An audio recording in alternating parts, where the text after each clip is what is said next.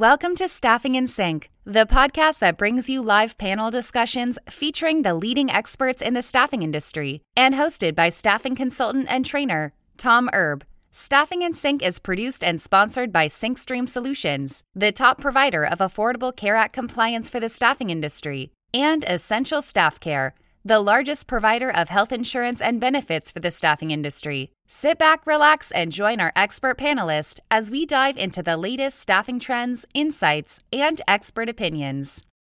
Our panelists are Hope Bradford, Senior Director of Digital Transformation with Kelly, and David Francis, Vice President of Research and Product at Talent Tech Labs.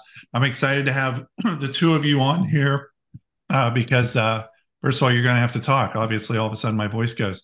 But, so this is 3/4 of the technology panel for the American Staffing Association conference, Staffing World. And Jim Essie, unfortunately, couldn't be with us. He's actually on a plane, so he couldn't make it. But I'm glad to have Hope and David here. So Hope, give us just a little bit of your background. Yeah, thanks, Tom. So I've been over 25 years in staffing now, and primarily in the IT space, the technology space, and spent 5 years in the business.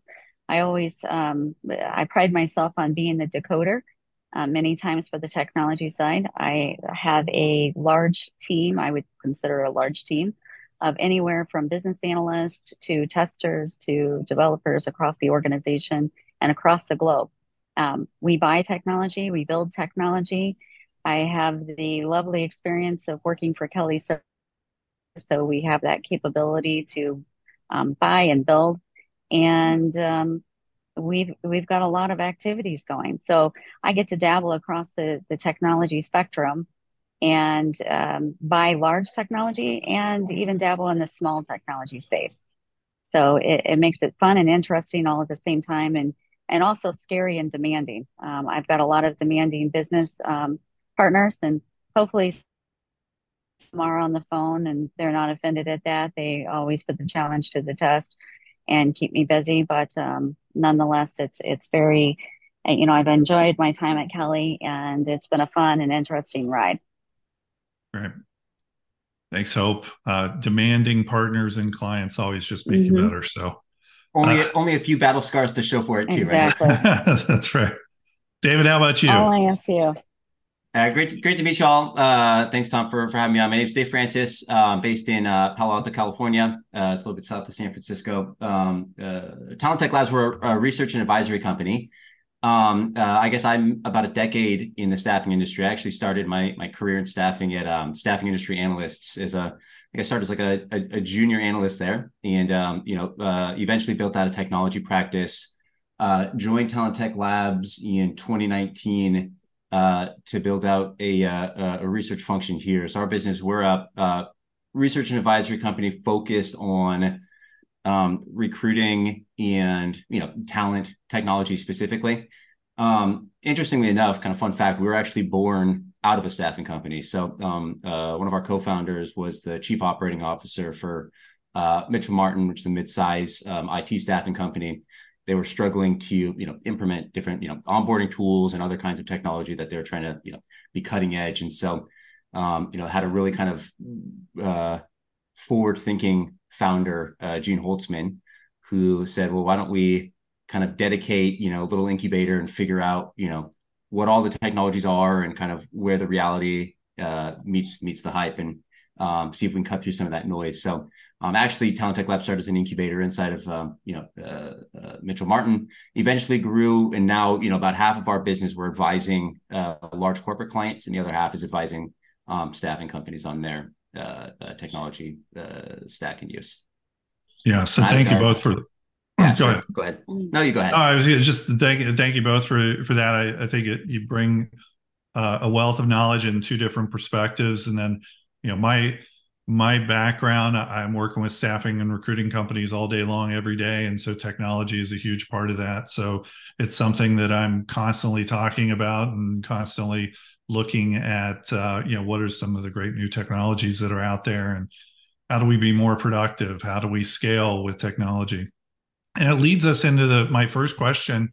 And by the way, before I get into the question, for those of you that are listening to the podcast here, feel free to put questions into the Q&A. We love to answer questions. I think that's the most fun part of this, is that this isn't about just asking a bunch of scripted questions. I got questions, but we'd rather answer the questions that you're all asking about. So I'll be monitoring the Q&A as you have the questions, and we'll be bringing it up to the whole panel for us to discuss. So starting out, on a very general question, what's some of the best staffing technology that the staffing firms are using out there? What are you seeing at kind of a high level? I guess, what is the difference between what some of the more progressive staffing firms are with technology, what they're using, and maybe what the rest of the industry is using? Hope, if you want to start off. Yeah, so I think a lot of the staffing firms, they're really looking at, of course, they've been using applicant tracking systems for years. Those have been around. But I think where the separation is really happening right now is those that are incorporating the machine learning. And there, a lot of them are incorporating AI, and I'll use that AI. There's a various degree of AI incorporated in the ATS tools, but those that are really finding the secret sauce of being able to scan the databases and really pull those talent records out. A lot of us have a lot of talent records. And for those consulting firms, and even for ourselves that have a large database, we've got a lot of talent records. It's finding them and finding them quickly. It's not for the lack of records or talent out there. It's finding them quickly and finding those matches. The other piece is finding those matches and refreshing that data. So we may have found Tom out there when you were young and maybe in an internship or something like that. That's really finding what you're doing now. Maybe you're an engineer that we could place in another situation, and finding that information and finding that out quickly and getting the jump on that is what we really need. And I think that's where the separation is really happening with a lot of the tools that we're seeing. Yeah, I tell staffing companies all the time that the difference between you and a company starting up today is your database. And yet, in so many cases, we just don't pay any attention to it. It's like we value these applicants that are coming through the door, and they're the greatest thing in the world. And if we don't place them 2 days later, we don't think about them anymore. And it's almost like they're falling off a cliff or something into our database. Right. So it's a great point. Yeah. Well, and being able to create those talent pools and nurturing those talent pools. And I really think that's where people are going to capitalize as well. And, the war on talent is real. And I think that's where people are going to focus more and more. Yeah. David? Yeah, I was going to say, it's a little bit of a travesty. David? If that's the, if somebody's letting folks, if they're forgetting about them 2 days after they apply because they didn't get placed. But I think that unfortunately probably is the standard. Yeah. So first and foremost, I guess I'll just say, maybe counterintuitively coming from from that's focused on technology in staffing, one just observation I made is there's a lot of really kind of highly performing organizations that just have a really great process and culture. And so regardless of how great, technology is, and it is extremely important, it is great. The technology isn't something you can go out, like there isn't a tool that's going to go out there and, fix a broken culture or fix a broken process. And so, if you kind of weigh relatively the two, culture and process, probably number one, and then two, your technology should really be supporting that and making you more efficient and, having basically supercharging your great culture already. So with that out of the way, I guess so Hope already mentioned the applicant tracking system. So I think having a good, call it system of record is obviously core. You need basically a good sourcing portfolio. And so for a lot of staffing companies, that's just like a collection of job boards that they've decided to do business with. A lot of times there hasn't been a ton of thought into kind of what that collection of job boards is or why. And so there's usually some room for improvement and innovation there. There's an engagement layer, which is really important. And in particular, maybe the bigger opportunity as I call out line with what Hope said is matching and rediscovery. And so, for a lot of firms, once you get to a certain kind of collection record level or a certain, number of candidates that are in your database, being able to surface those, resurface those, and refresh the data, basically it becomes a channel unto itself, right? And so the strategy for most or for many firms should be, how can we move spend away from job boards, or the flow of applicants away from job boards and towards, rediscovering talent that we already have, basically turning our database into an internal search engine. Sales obviously important, and then obviously you need, kind of middle and back office technology. So, that's kind of the core where the focus needs to be. Kind of depends on the organization. Staffing companies come in all shapes and sizes, and depends kind of on the occupational specialty you're in. But those are the core areas that you need to have at least buttoned up. And I'd say importantly, a differentiating factor is just the ability to kind of see the whole, kind of see the forest for the trees, so to speak. And so, what happens at a lot of organizations, corporate and staffing, is, getting data kind of across or holistically across, all these different systems is really difficult, getting kind of core reporting down. And so, having kind of a holistic process, basically your technology all talk to each other. Particularly the bigger you get, the harder it gets. And it all starts with the ATS. Yeah. And one of the things that I see when I work with a lot of staffing companies is they're trying to introduce these new technologies, but they don't have even the basic fundamentals of their ATS nailed down. And in a lot of cases, we hear this pushback of, well, our data is not any good. Well, but adding on that candidate engagement software, that mobile app, or the sourcing automation or things like that isn't going to help with your data getting any better. So, and that's one of the areas that I see that you got to get the basic fundamentals down, which is the ATS, right? That's the core system. There's, like you said, the system of record. Yeah. I would definitely say that. And I think also, streamlining your engagement activities. Yeah, I think that's a key point. And, making those meaningful moments. I think that's one of the things that I've seen over and over again, where people are trying to message out to the talent. We've got activities going where they're messaging in certain avenues and certain methodology or methods, and it sometimes is convoluted, I think, in many areas. And you're right, they're snapping on different technologies to do that, but they really need to focus on the process too. And I think that's some of the areas that sometimes gets forgotten with the technology is the process that they're trying to enable. And so whether they're refreshing the data, searching for the data, what have you, I think they need to rediscover and get the process and, refocus on the process. David talked about the data and really, pushing the data and collecting the data.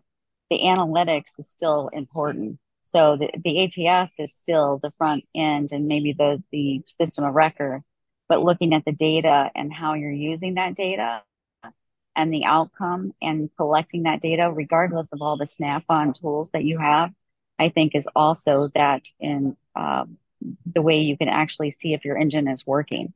So a lot of tools are out there.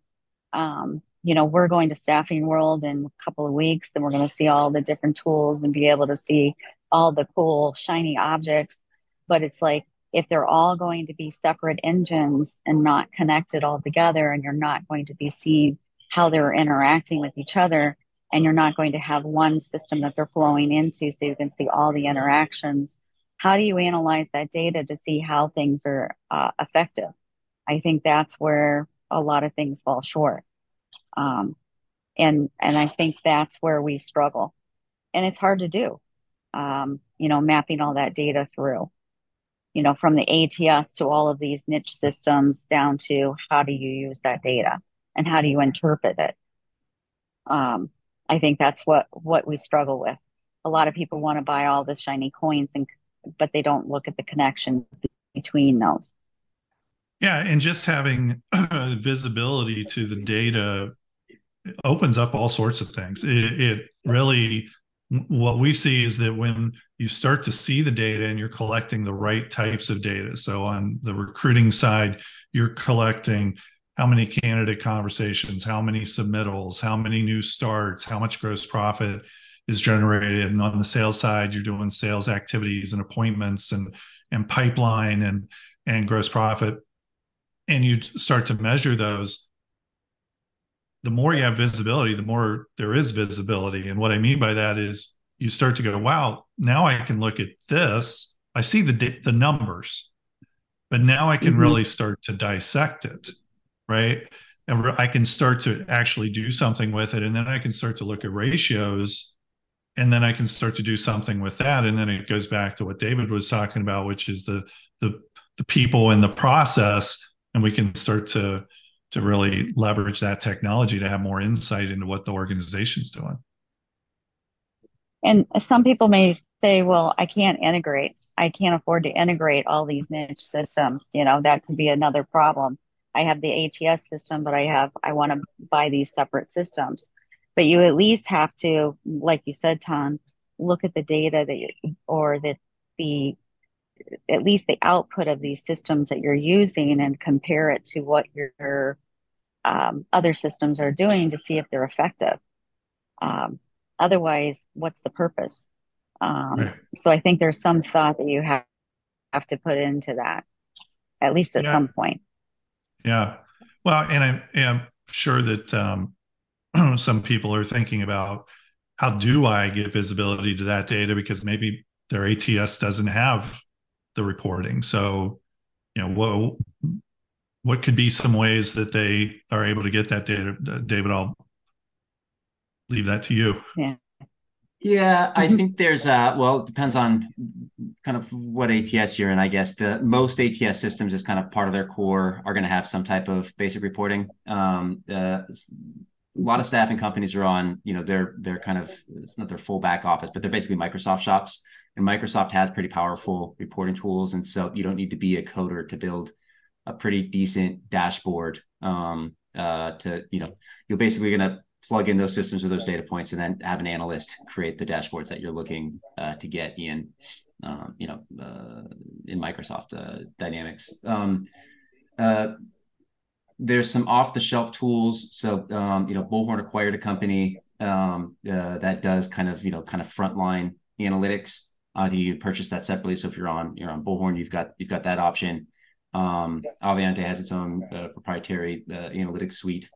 There's a tool. The name's eluding me right off the top of my head, but there's a tool that basically is designed to be. It is a Dynamics-based analytics tool, but it's designed to just be like put on top of kind of any different staffing applicant tracking system as kind of a pre-built analytics portal. I can look that up if you're. I'll just look that up real quick. Share that with everybody if it's interesting. Yeah. I think the key is to take a look. But in essence, but in essence, you should be able to extract, and that should be one of the things that you're asking these providers. Typically, you can extract some type of data out of these systems, and then, if nothing else, import it into an Excel or some database where you can compile and pivot tables, and at least establish some basic measures that you're trying to track upon implementation, and do some comparisons just to see how you're measuring. At least establish some guidelines at the beginning. Yeah, I think the important thing is that particular tool, David, would be cool to understand. Yeah, I think the important thing is that when we're looking at data and dashboards and reports, you look at your ATS first, and then you look at third-party integrations that are native integrations with it, so marketplace partners or whatever. And then you can also look at ways for you to get the data from the ATS in other ways and have a third-party tool that's maybe not connected, but the data can go through. So there's different ways that people can get that data, even if the ATS doesn't have a really robust business analytics tool integrated into the system, right? And that data is critical. So let me ask another question. What emerging technologies are we seeing coming down the pike that we should be aware of? Want me to jump in there? Well, Go ahead, Hope. yeah, you want to go first? Go for it. All right. So I guess first of all, the another kind of caveat I'll say. So we're, track. I don't know if anybody has seen kind of our big, infographic with all the bubbles on there. But, we're tracking something around 58 kind of subverticals or categories of technology. And if you double click kind of into each and any one of those, innovation kind of never really stops. And so, across the kind of whole spectrum, there's innovation happening all over the place. That's in broad strokes. Where are maybe some of the more interesting, areas of innovation? First of all, the elephant in the room is everything that's happening around generative AI and large language models and all of the opportunities that are available, or possibilities that are going to be available as a result of those.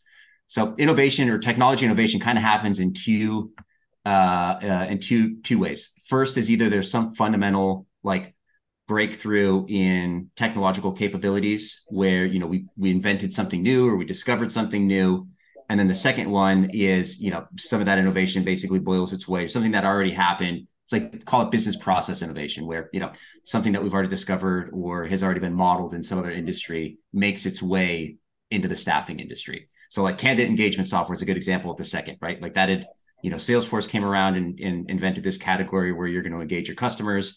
Eventually that got, kind of repackaged into a model where, you can use texting technology and, sequencing to engage candidates and tag them a certain way to do talent pooling and stuff like that. Right. With Gen AI, it was a kind of a fundamental breakthrough. So we invented something new.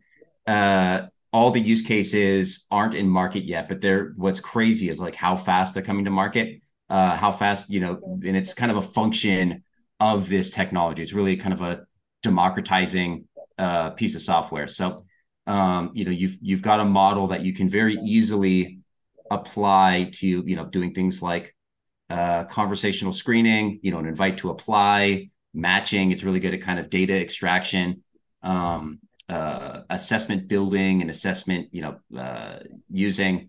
And so, the possibilities are kind of endless here. And we're just seeing like the first applications, right now. But in terms of like where potential impact is going to happen, like this is my hypothesis is this is like the is as big as like the advent of the internet, essentially, in terms of long-term business impact.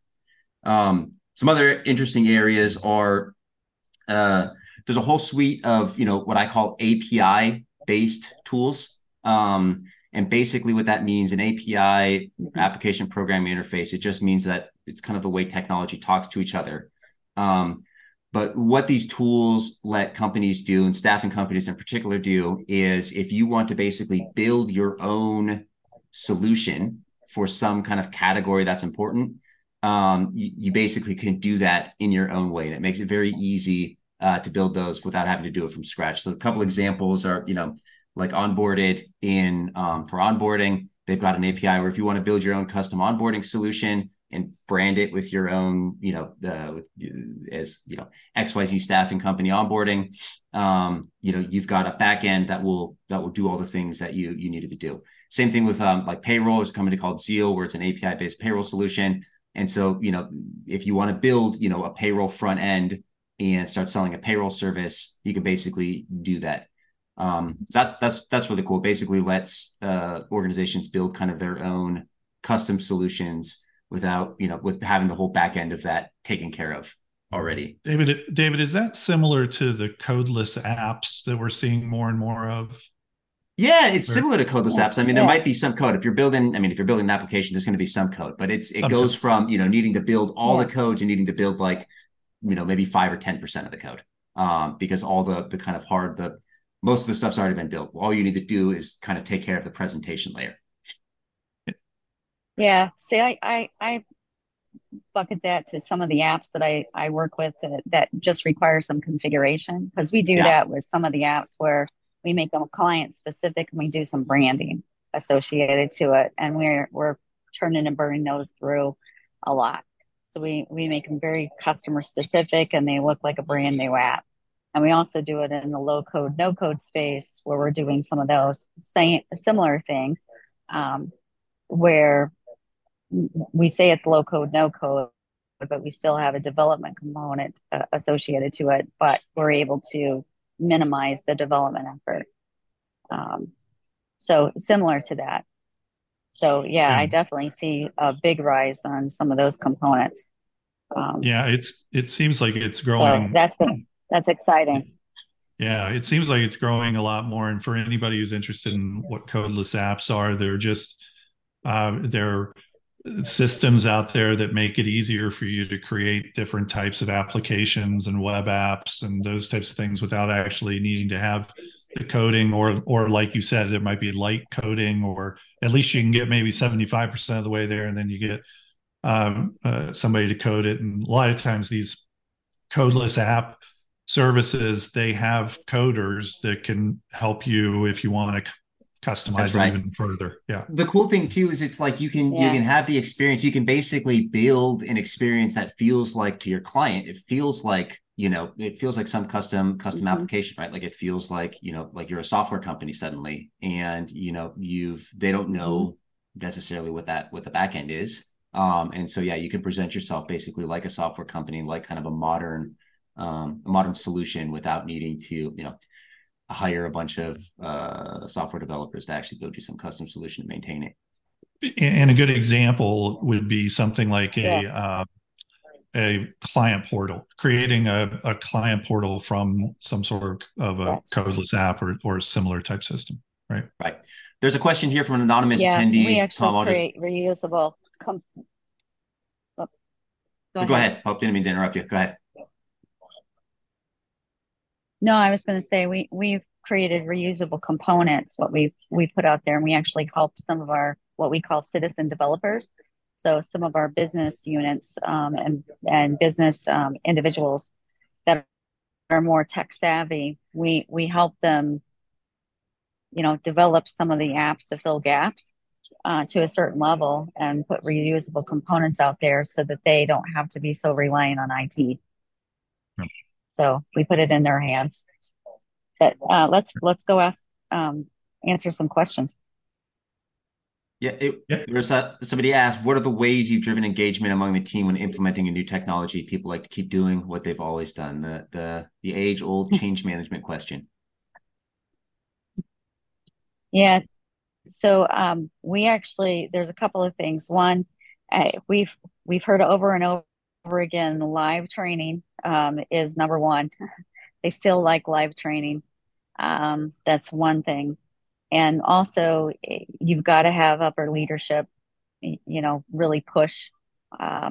Also, incentives are always key to get adoption of a new technology. And then one of the things that we've also implemented is a tool that's called Walk Me, that actually has little sound bites, and it's embedded in the tool, and it takes them through the process and shows them how to do a particular function within the tool. But without the leadership endorsing it and promoting it, also, once again, incentive, especially if it's sales. I've seen from a sales standpoint, that seems like a tough crowd. No offense, Tom. But that seems like a tough crowd to get them to adopt technology. Right. So personal observation, the training is huge. So, one reason folks don't use a tool or don't use it sometimes to the way that they're kind of expected is, quite frankly, they haven't been given the resources to actually know how to use it, or they've never been, sufficiently trained on it. So it's kind of like, oh, here's the new tool you're going to use. Here's the new process. Go figure it out. So, you should have some training. Make sure you have basically like a training roadmap in place is one piece of advice. Another is, we've done a number of, kind of engagements where we've holistically looked in organizations' technology stack and had them walk through the, kind of the whole process of changing that out. And to the extent that you're able to basically get folks involved earlier in the process and make them feel kind of bought into the decision, that seems to help. So like we had this idea, or in traditional consulting, there's this idea of like the number of interviews you need to have, in order to understand what the root problems are. And then it's like the number of conversations you need to have to like get everybody kind of heard and brought along for the ride. And so those two numbers are drastically different. What I'd suggest is if you're going to be making sweeping changes, like you should have some mechanism where you can talk to your employees or talk to the folks that are going to be using this and make sure you at least give them an opportunity to voice their concerns or talk about what they want, and then bring them alive for the decisions. They feel some ownership in it.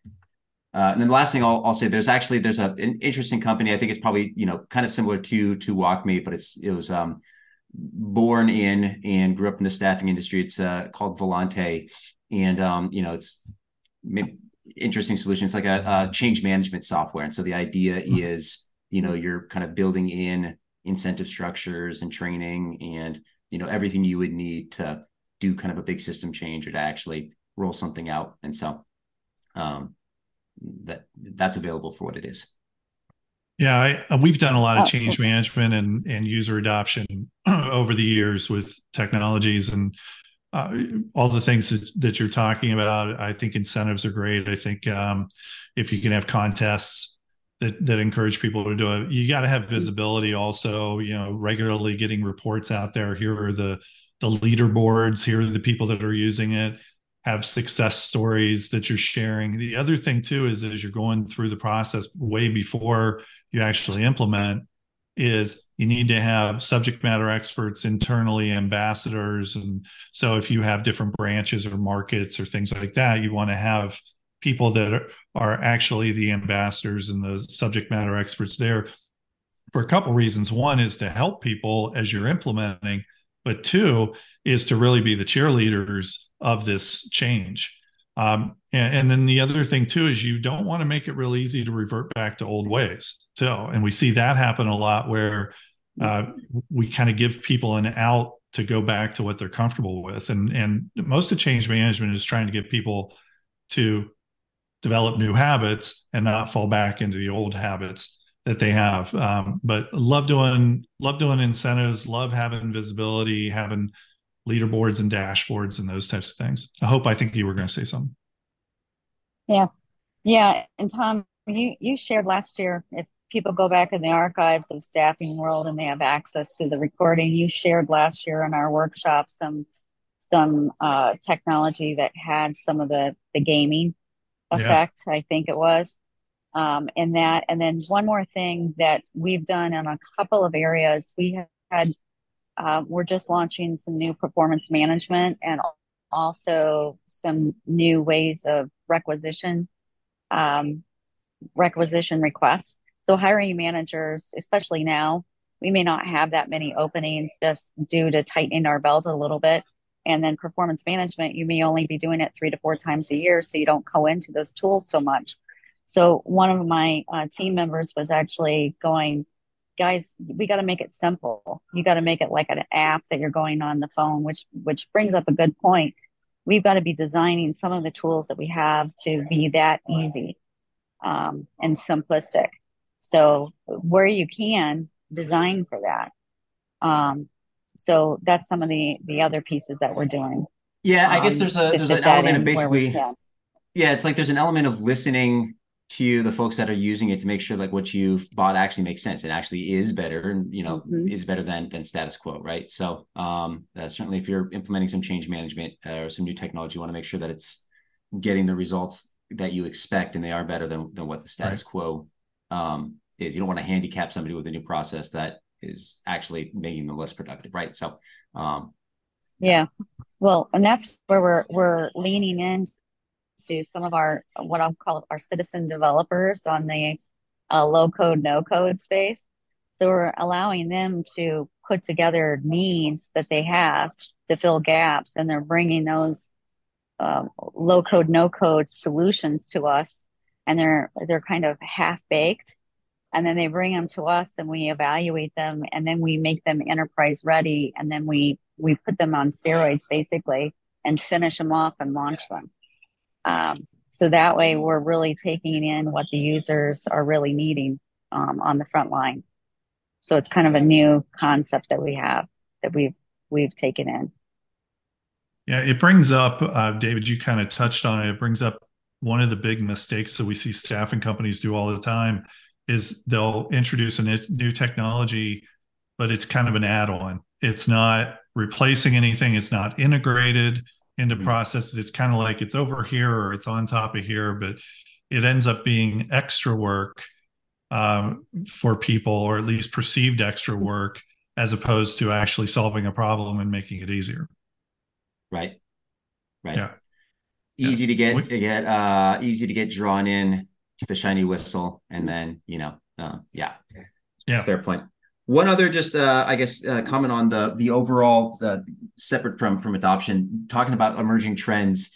I don't know if this is necessarily emerging, but maybe this is a trend kind of still 5 or 7 years in the making, is just around kind of platforms and the platformization of staffing. We call it the appization of staffing, whatever you want. I think there was a sense in kind of the mid 2010s when Upwork was still relatively new, and there was these new kind of on demand platforms coming out, and everybody was posturing like we're going to disrupt the industry. Quite frankly, I mean, that obviously didn't happen, right? Here we are in 2023, and that hasn't happened. And so I think there's maybe because of that a little bit of, I don't know if displacency is the right word, but just less kind of concern or less focus on that category of technology. Although I do think we're I don't think that there's going to be wholesale disruption, but I do think that to the extent that the staffing company or the staffing process can be redesigned into kind of a more consumer friendly, on demand, always available, digital first experience. I do think that is the future. And so the companies that maybe they're built that way from the ground up, and they're kind of these new technology first companies that decided to get into staffing, or maybe are staffing companies that have gotten really savvy with technology and been able to build a really great kind of end-to-end experience. But our hypothesis is that the next 5 years or so, if you looked at like SA's kind of largest 20 staffing companies, a bunch of the companies that are going to be on that list either A, wouldn't necessarily be considered staffing by kind of how we define it today, or going to be companies that have kind of made that transition. So and there are more tools out there than kind of ever to do that. But I think a good example of a company that actually made that transition or is like Aya Healthcare, for example. Started as a traditional staffing company, still founder led. They now describe themselves as a technology company, and I think you can maybe philosophically argue about are they still a staffing company, or are they a technology company or not, or right. How much of their growth was due to being in a great industry kind of at the right time. But regardless, even comparing to other firms kind of even within their category, you can see that that's been a massive propellant to their growth. So I wouldn't forget about that kind of area. Even though it hasn't had the wholesale disruption yet. Yeah, it's a great point. We're actually seeing that more in the healthcare vertical than anywhere. You're seeing a lot of these platform-based travel nurses, and in fact now there's a lot of discussion around because in a lot of cases they're using independent contractors, 1099s, and is that really the way that it should be? The legality of that and all that. But we are seeing that pretty heavily in that area. I think that COVID actually slowed it down because going into COVID, Uber was really making strides on creating their staffing division, Uber Works. That's right. And then COVID came along, and Uber, basically got rid of all their divisions except for Uber Eats and Uber Rideshare. Yeah. And so I think it would have been a different picture if Uber was probably still in the picture 3 years later here. But to me, that probably was one of the factors that slowed down the adoption and the growth of that. It's still growing. It's growing like crazy, but it's just not the size we think it is. Hope your thoughts on that. Yeah, I definitely would. Yeah, I definitely agree. I think you've got a good point there, David, that that's one to watch. It's probably going to pick up again. I think there's companies out there that are still, even Beeline with joined up, That's right. they picked that up. That's a good one. That's one to watch, I think. And Tom, I think you're right. I think COVID slowed it down. I think it would have been a different world if that didn't happen. But it is one of those where you're seeing the largest ATSs like Bullhorn and Aviante and others that are looking at this end-to-end platform, mobile based. The mobile's kind of the core of it, and to go from end to end. So with different approaches, but we'll see how it plays out over the next few years. I want to just remind people again, if you have questions. Oh, sorry. If you have questions, go ahead and type them in the Q&A. We'd love to answer them. If not, we'll keep on talking about the topics that we have. But Hope, go ahead. Yeah, so I think also, I think blockchain's still hanging around out there. I think it's still, I still hear lots of little, rumblings about blockchain.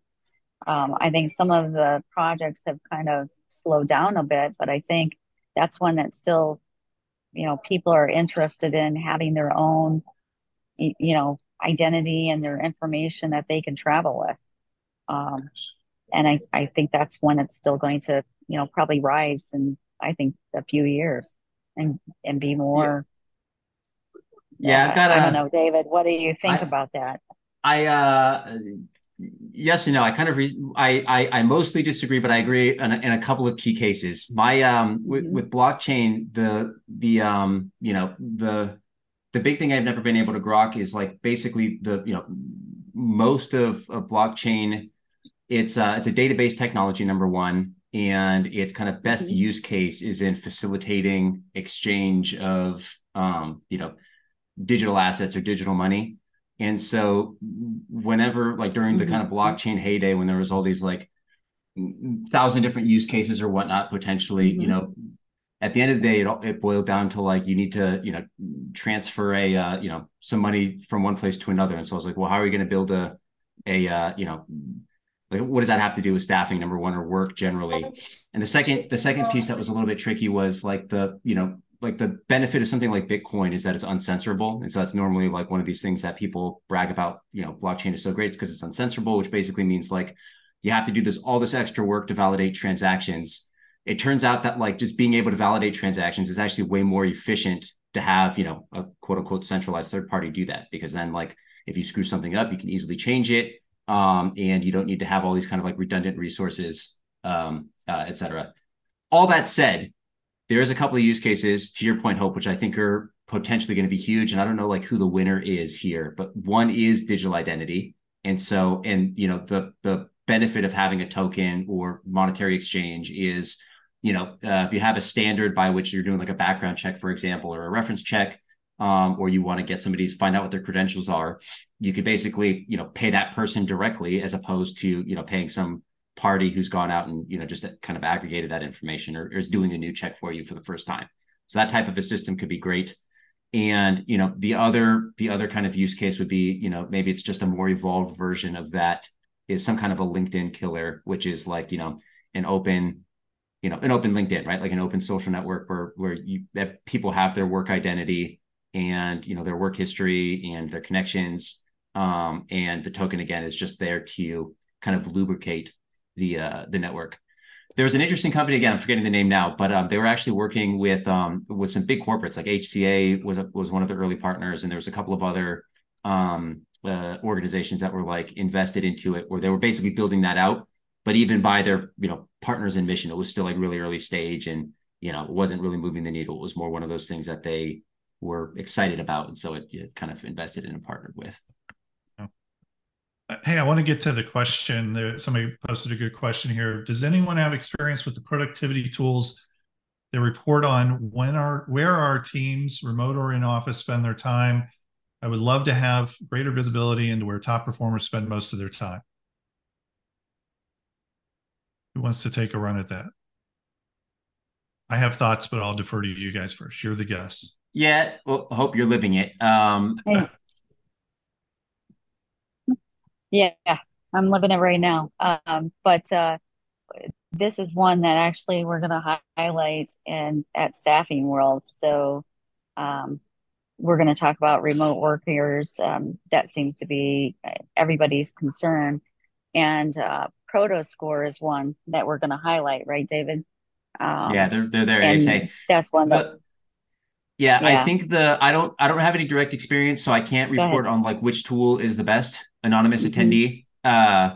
Right. So, wish I could mention like this vendor is great and we've seen it like work at X staffing company. I've seen a couple of other solutions that were basically like hacked to be remote and in-person productivity. So, one organization, basically what they did is, they knew which teams were in which locations to begin with, because they basically had a bifurcation of like either you're in-person or remote. So there wasn't like a real, like a daily check-ins, like 3 days on, 2 days off or something like that. And they basically looked at, they tracked their activity. They had one of those system trackers so they could see exactly like what people were doing during the day. And then they created some, kind of overall efficient, like productivity dashboards. And, they looked at group A that was in office, group B that was not in office, and, use that to, and they could then see that down to like the individual producer level. And so they could see like what one person was doing, what another person was doing, et cetera. I think for me, the performance based, to me, it should all be performance based. What is the requirement of the job, and are people doing it? And what do they need to do to get to perform? So if we have a recruiter spot and the goal of that seat is for them to do $10,000 a week in gross profit, then how do we track the different activities that we know predict success to get to that 10,000 a week? And so again, it's about being able to track candidate conversations. It's about being able to track things like phone time, because we know that the people who talk on the phone more make more placements. And we got lots of data that shows that. And so just something as simple as a voice over IP system that can track the length of calls, and also be able to record it so we can listen to the quality of calls and we can coach them and train them and get them better. And then to just have the system, your own ATS can track things like submittals, and then you can start to get into ratios around how many submittals does it take to get a new hire, and how do we improve on that? And then, so to me, it doesn't have to be a kind of a fancy, counting keystrokes and counting when the mouse is moving. It really is, identifying what do we need to have out of each of these positions, and how do we track that, and then let them run with it. Let them get there. I think that's you're right. The only caveat I would say is people respond to incentives. And so in practice, I can say what's happened, what I've, seen a couple of cases where, for example, like with sourcers, if the metric that was being tracked was like number of, outreaches you're making, or number of profiles that you visited and like imported to a database to set up a campaign. What would happen once things started getting tracked, like the expectation was 50, then, people would click through really quick just to make sure that they did their 50. And so it's more about like managing to that KPI versus like actually managing to the outcome, which is like, we're trying to get, good people to convert. So there's a little bit of a balancing act in between, the setting up the activities and basically managing towards the outcome that you're actually trying to get. So, trying to avoid people looking busy for the sake of looking busy, just to get by, and, also, actually being, productive and, working when they're supposed to be working, obviously.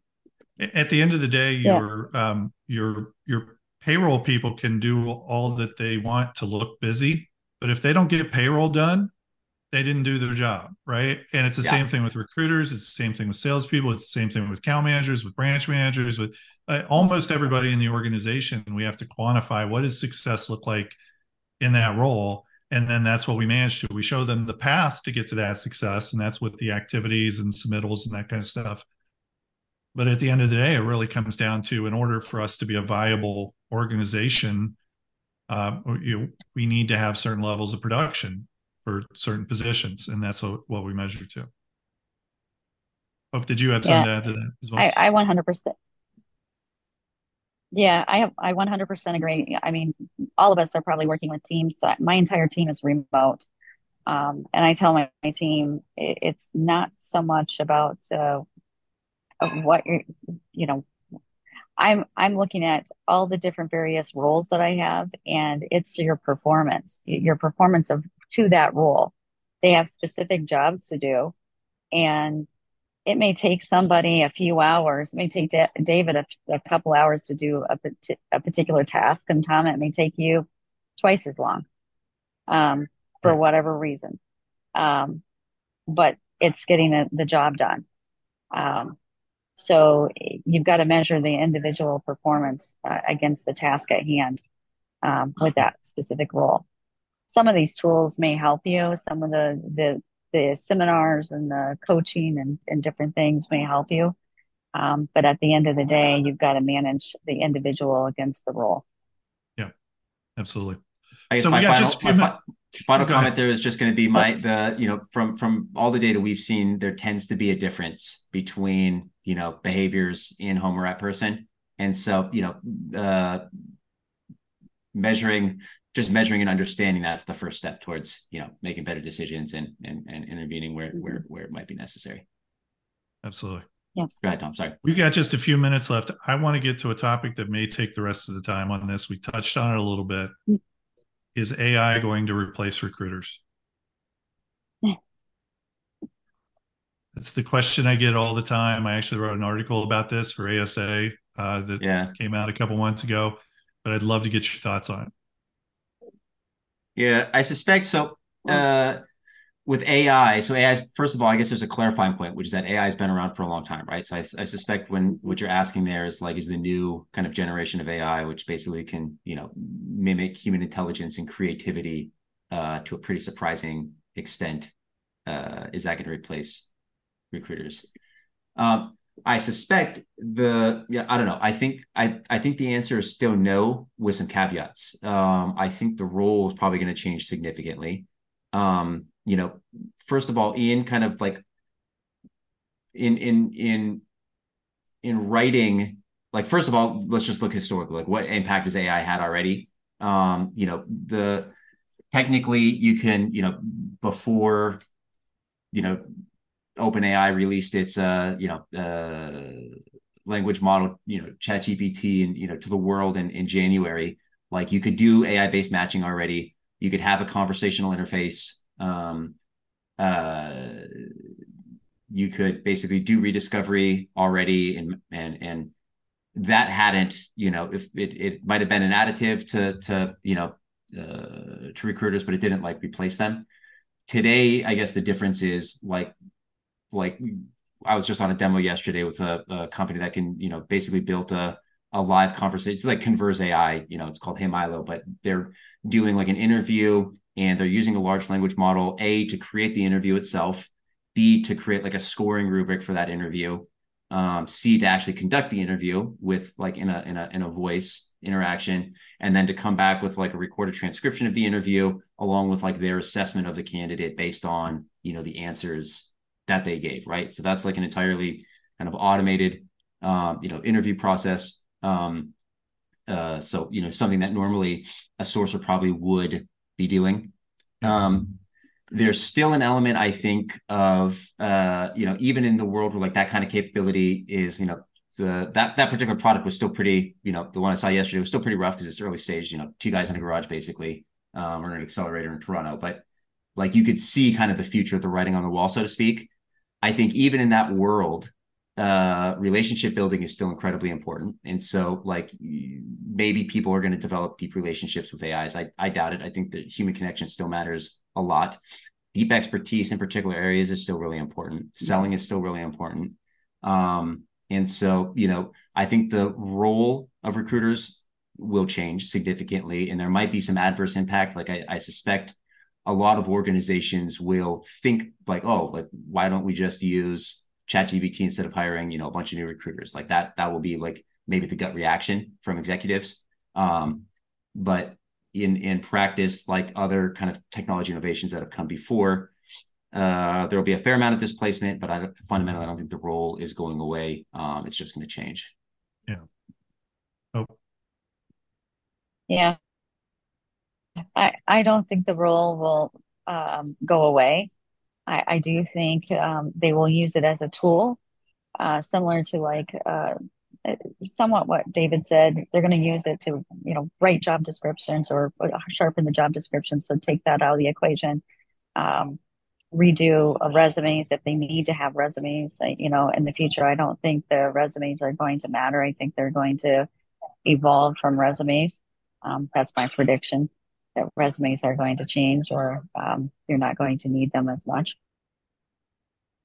But I don't think the role will totally go away in the future.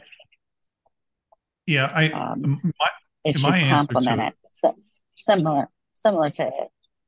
Yep. Yeah, go ahead.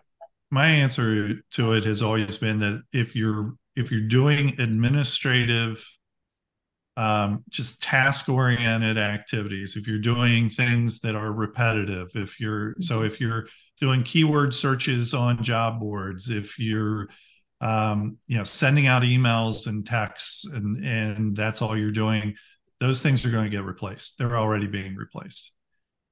If you are a recruiter that is building relationships, that is getting out there, talking to people, building pools of talent, that is focused on matching up talent to positions and really trying to find the best fit, AI is just going to continue to enhance, and it's going to enable you to grow and to scale. And so I look at it, David, you said earlier that you thought AI was going to be as transformative as the internet, and I think it's a good analogy. I think of it even as, if you think about the calculator or about the word processor, the computer, where we've had this transformative technology that changes the way that not only we work, but the way we live. And the internet is a great example of that. This is that next generation of that. That's right. And like in the early days of the internet, like you didn't know, like if you would have thought, like in 1998, if you would have said like, oh, like you would have talked about like what are the world's biggest businesses and the revenue model that they would have, it would be like who could have predicted, right? Like right. So I think a lot of like that transformation is yet to come. One last point I'll make, I guess, on the AI thing is, have the benefit of I know a small staffing company that had a pretty technical co-founder, and so they actually used an open source language model and built an application to do basically Gen AI internally across their entire business. And for what it's worth, they didn't go out and lay a bunch of people off.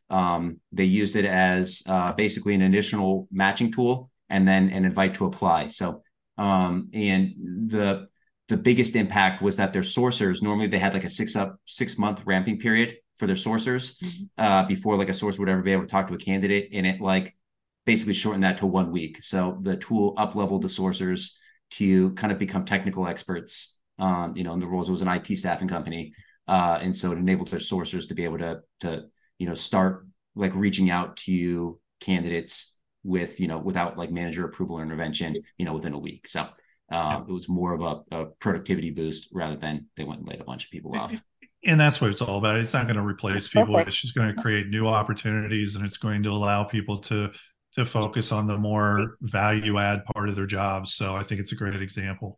So we are at the end of our time. I want to thank you both. Thank you. We could talk for another couple hours if we had the time to do this. But thank you very much.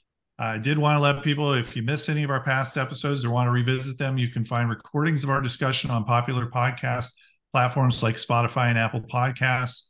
Be sure to sign up for our next live panel cast discussion which is in, I don't have the date right here, but it's Tuesday in November, where we'll be discussing the latest trends in compliance.